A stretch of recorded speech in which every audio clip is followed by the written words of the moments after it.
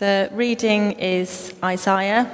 This is the vision concerning Judah and Jerusalem that Isaiah, son of Amos, saw during the reigns of Uzziah, Jotham, Ahaz, and Hezekiah, the kings of Judah. A rebellious nation. Hear, O heavens, listen, O earth, for the Lord has spoken. I reared children and brought them up, and they have rebelled against me. The ox knows its master, the donkey its owner's manger, but Israel does not know. My people do not understand. Ah, sinful nation, a people loaded with guilt, a brood of evildoers, children given to corruption. They have forsaken the Lord. They have spurned the Holy One of Israel and turned their backs on him. Why should you be beaten anymore? Why do you persist in rebellion? Your whole head is injured, your whole heart afflicted.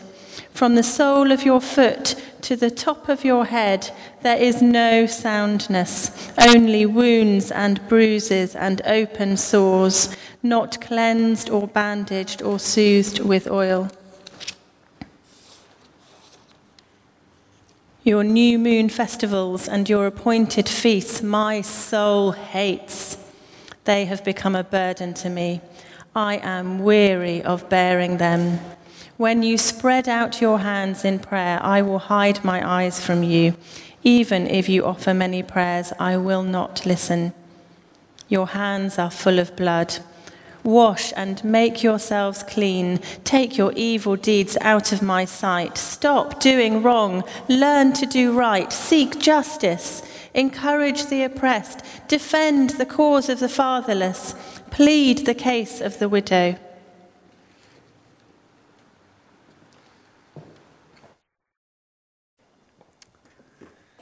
Thank you, Joy. The uncomfortable words of Isaiah the prophet, 2,700 years old they are, and they shouldn't make for comfortable reading in here.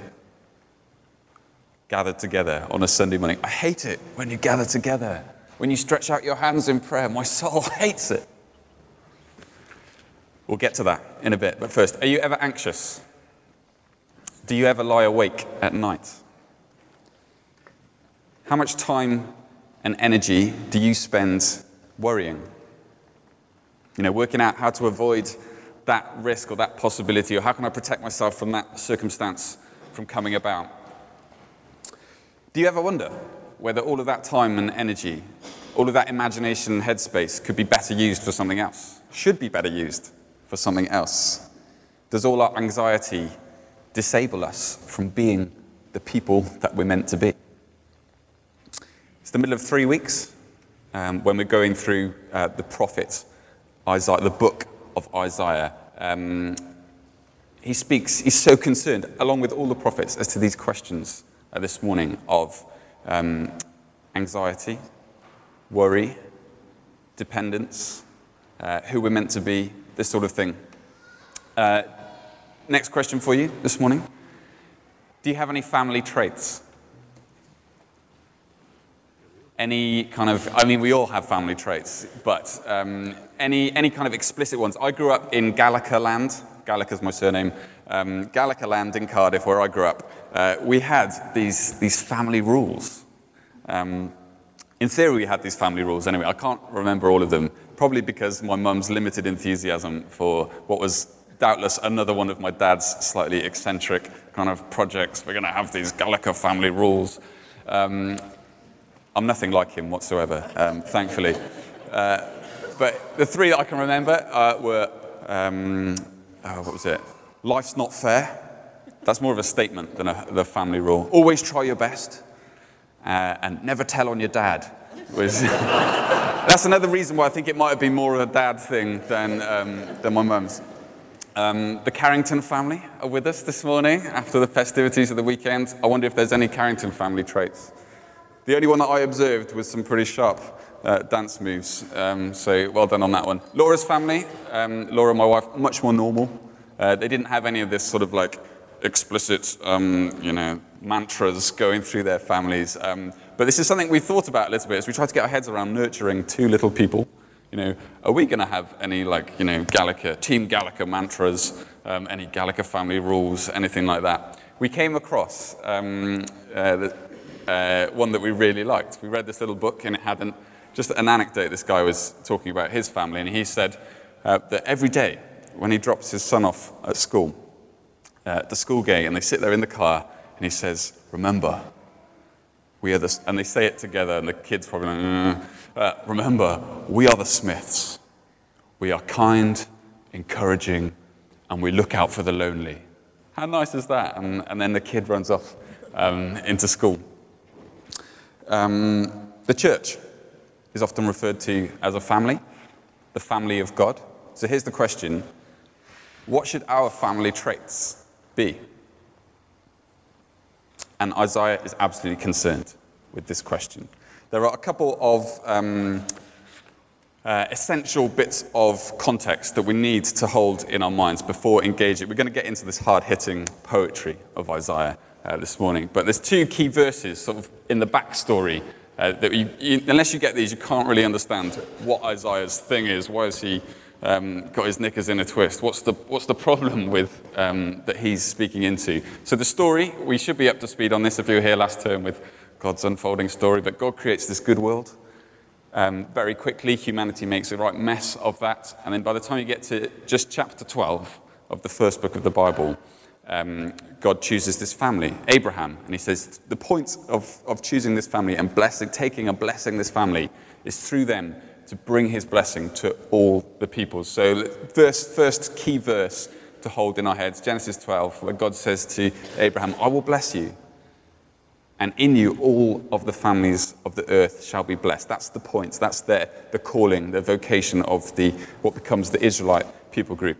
Okay, the next one. What happens in the story? This family, they wind up in slavery in Egypt, and then there's this dramatic moment of mass liberation where they're freed along with all sorts of riffraff that come along with them, and they come out. And once they get out of Egypt, there's the mountain, and God makes this covenant, sort of seals this.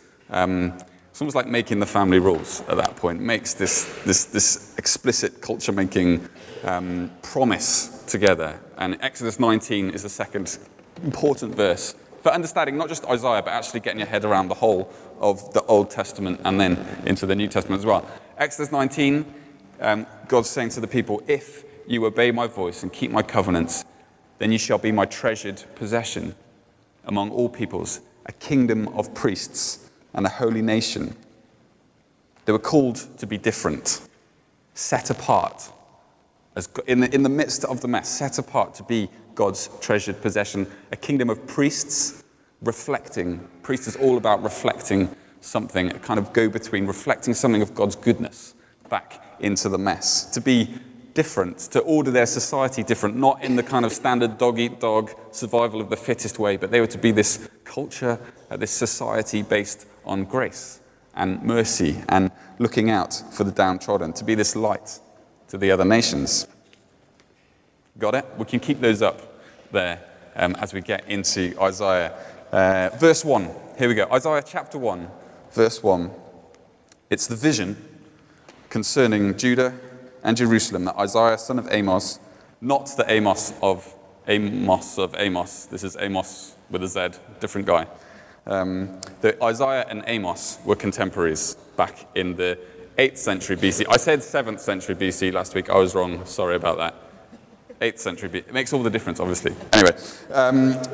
Anyway, this is the vision of Isaiah, son of Amos, what he saw during the reigns of Uzziah, Jotham, Ahaz, and Hezekiah, kings of Judah. He was a long-term prophet. He had a pretty decent innings, right? Seeing 4 kings through. With 2 of those kings, we get a right window on his dealings with Ahaz, chapter 7, Hezekiah, chapter 30, 31, I think, and beyond it is.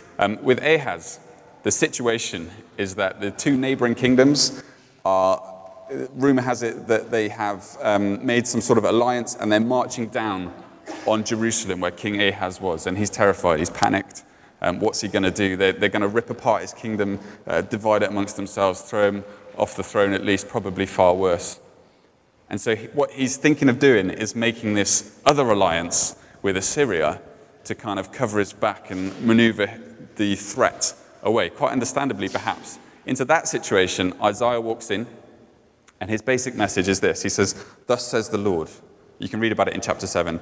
Trust me on this one. It's going to be okay. Be calm. Fear not. You need to stand strong in faith, or you're not going to stand strong at all, or you're not going to stand at all. So don't rely on your clever political maneuvers. This is my world, says the Lord your God. I'm bigger than all of that. So trust me. Ahaz does not stand strong. He goes to make his alliance with Assyria, which doesn't end at all well for the Judahite people. The other threats dissipated as God said they would, and that was that. But the other thing when Isaiah goes into Ahaz, goes to speak to him, he takes with him his son who is named Remnant. A remnant shall return, something like that. This son's name speaks of the promise over it all, of the hope, this persistent, insistent hope that Isaiah can't let go of. Even though he pronounces all this judgment, there's all this hope that always seems to accompany it with Isaiah. The thing about bringing his son, why was this a potentially epic moment? Because if you read 2 Kings, you hear this damning indictment on Ahaz, because Ahaz apparently sacrificed his own child up to the Canaanite gods. This was to join in with the most deplorable aspects of the surrounding Canaanite culture, where they'd sacrifice children to the gods of war to protect them in their battles or to have victory. What a contrast. One son given up to the Canaanite gods of war, the other son accompanying his father on this mission of truth. As Isaiah is imploring Ahaz, remember who we are, remember whose we are. Remember the promise that is over us. Remember how God has set us free, how we don't have to be masters of our own destiny. Remember the covenant, how we're called to be different from all that. So that's Isaiah, that's Ahaz, that's the 8th century BC. And let's get into the actual words of Isaiah. Verse 2-3, look down at this. And the prophets, they write in poetry, they play on metaphor, vivid metaphor that's to kind of get into your head and evoke all sorts of pictures in our imaginations. So what's going on here? Hear, O heavens, listen, O earth, for the Lord has spoken.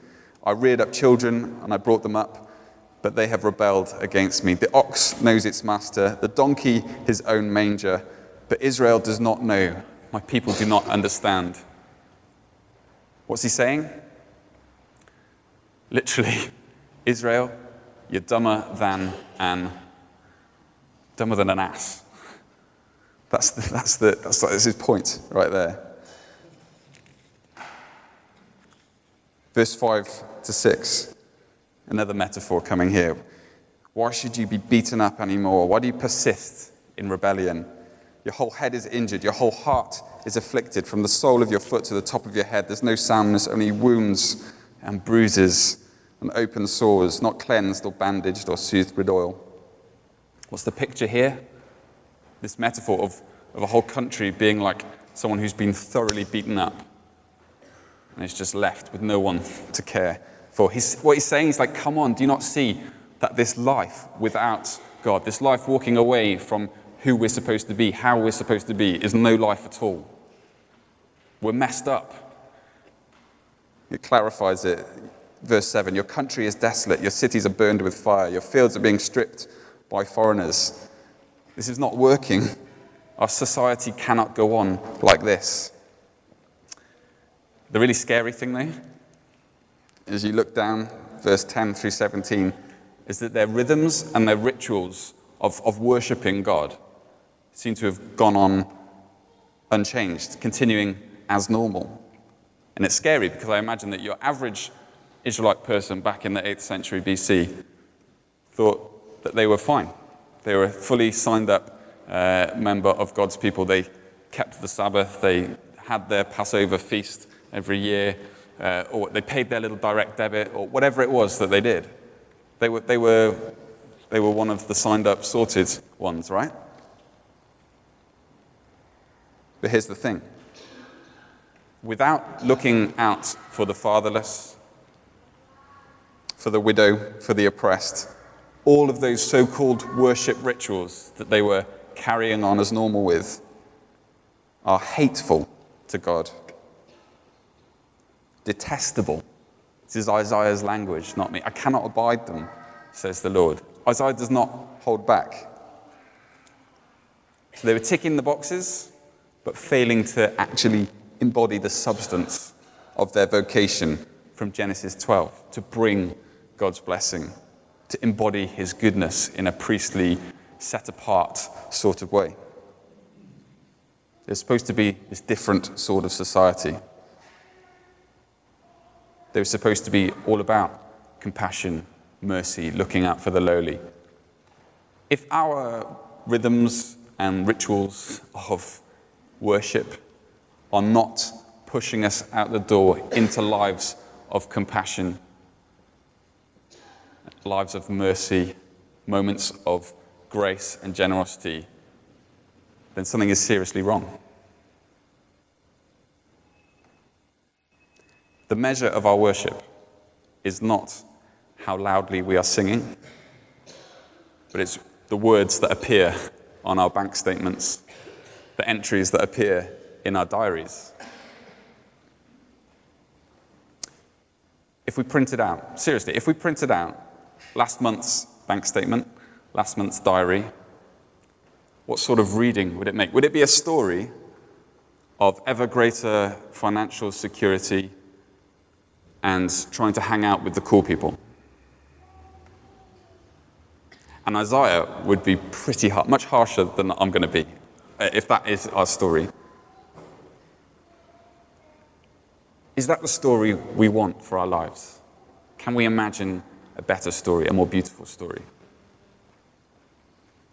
I often talk about, I have talked about this Sunday moment, and it's picked up in what's happened already with Kath and Chris. This Sunday moment being like a halftime team talk, right? And the action is back out there on the pitch. Another way of looking at it would be like this moment where we all gather together every Sunday, being like the moment with that dad and the son in the car at the school gate.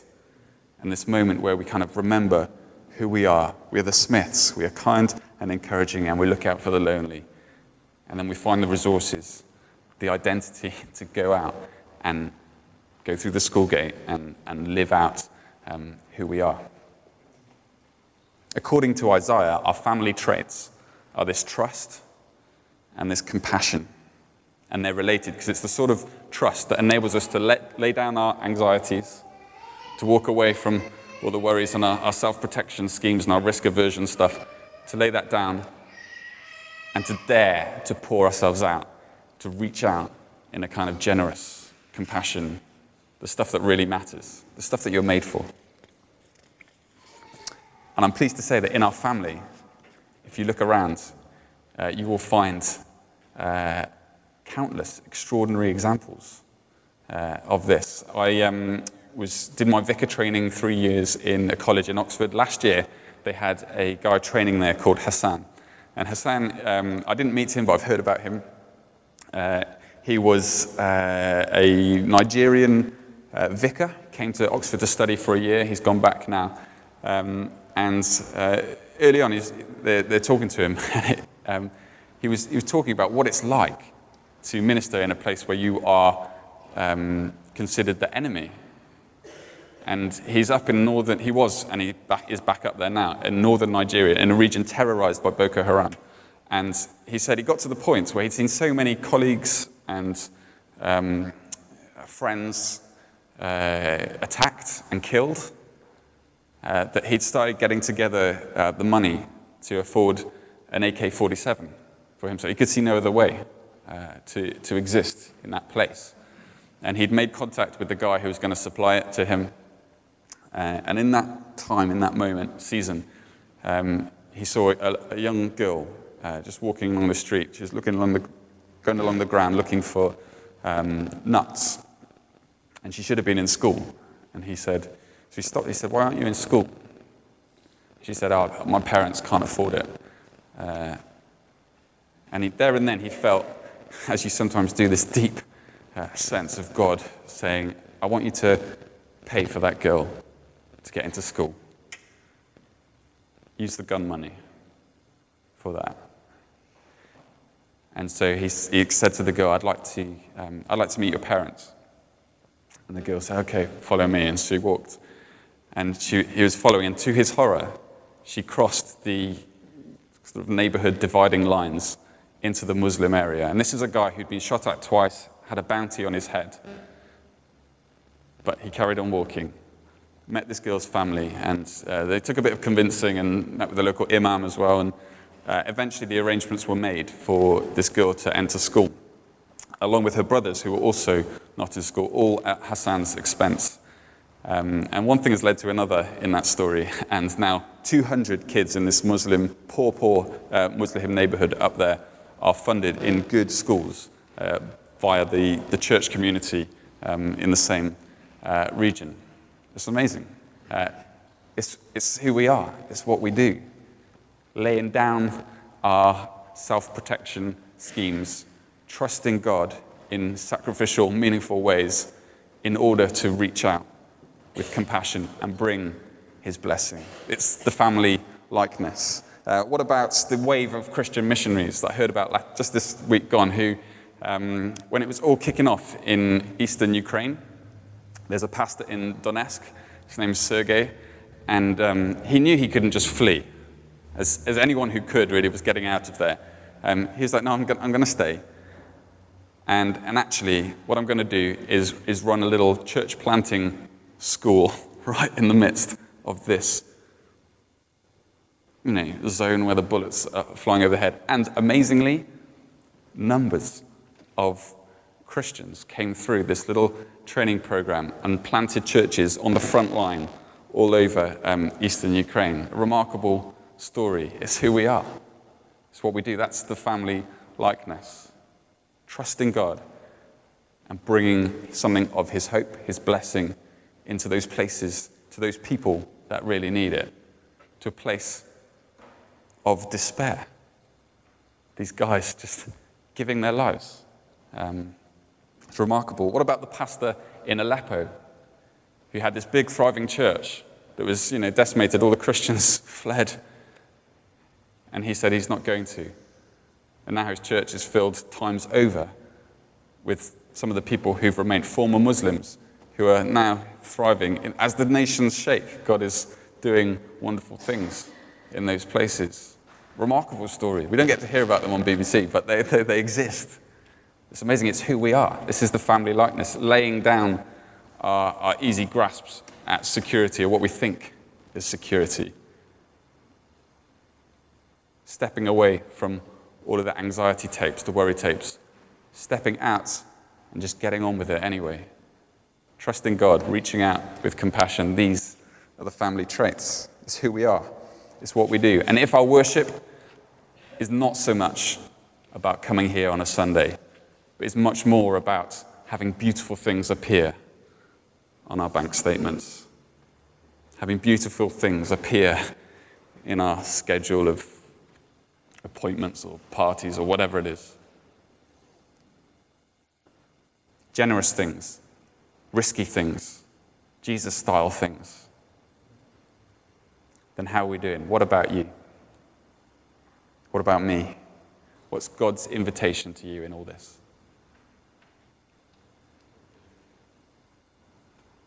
Where is anxiety tying you up in knots?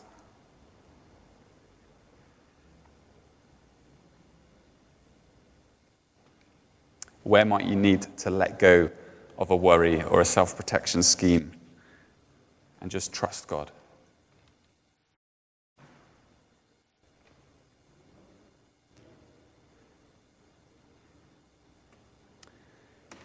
I wanted to say that this trusting God thing is not just some, in my experience and many other people's experience, it's not just some kind of comforting, logical, mental theory thing. Actually, there is a peace on offer like you wouldn't believe that comes with a wave as we kind of learn to pray in those moments, learn to open up, learn to trust God. It's astonishing.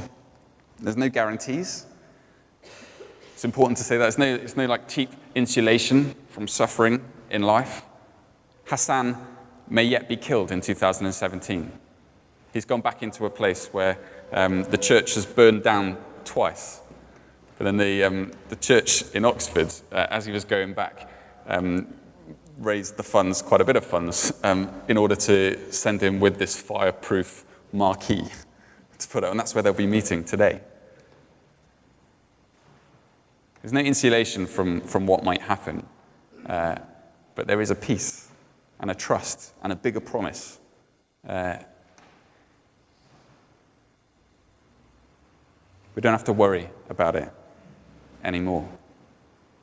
There's a peace that holds us even should it come to our death, when it comes to our death. We don't have to fear anymore. We can lay our anxiety aside and step out and get on with living the sort of blessing-bringing lives that we were made to live. Maybe you feel like you've spent too many years tied up in knots with anxiety. Maybe actually you don't even really want to think about presenting your bank statements or your schedule to someone like Isaiah. It's important to be true to Isaiah that the last word is not a judgment word, actually, but is a word of hope, of remarkable, insistent grace and hope. The next verses that we haven't read yet, but that starts in that same chapter 1, 18. He's just been like, I hate all this stuff, get on with doing good and looking after the oppressed and the widow, and come on. And then he says this, come now. Let us reason together, says the Lord. Though your sins are like scarlet, they shall be as white as snow. Though they are red as crimson, they shall be like wool. In the grand scheme of things, Isaiah, we'll get more into this next week. He doesn't quite work out how this is going to actually happen, but he's, as we remember from last week, he's tasted this radical, life-changing, blow you away sort of forgiveness from the Lord. He just knows that it's there. And so in the midst of all this, he insists on this glorious hope, this glorious offer of grace. God's first words to us in Jesus Christ. We live on this side of Jesus. We get to see much more as to how some of this pans out. We can have a whole lot more confidence, actually, in this grace, this forgiveness, this life-changing touch from God that is on offer to all of us. His first words to us in Jesus Christ are, come. Let us reason together. Do not fear. Because we all fall short. We all fail to trust. We all get anxious. We all fold in on ourselves sometimes, and rather than this reaching out with compassion. And that's why we come back here on a Sunday, week after week. It's not to pay lip service to God. It's not to tick a box. Actually, it's to sit here in the car at the school gate with him and have him remind us again who we are. He says, come on now. Let's reason together. Remember, you're one of my children. You can trust me. Fear not. Now step out. Reach out. Reflect something of my goodness in your little way.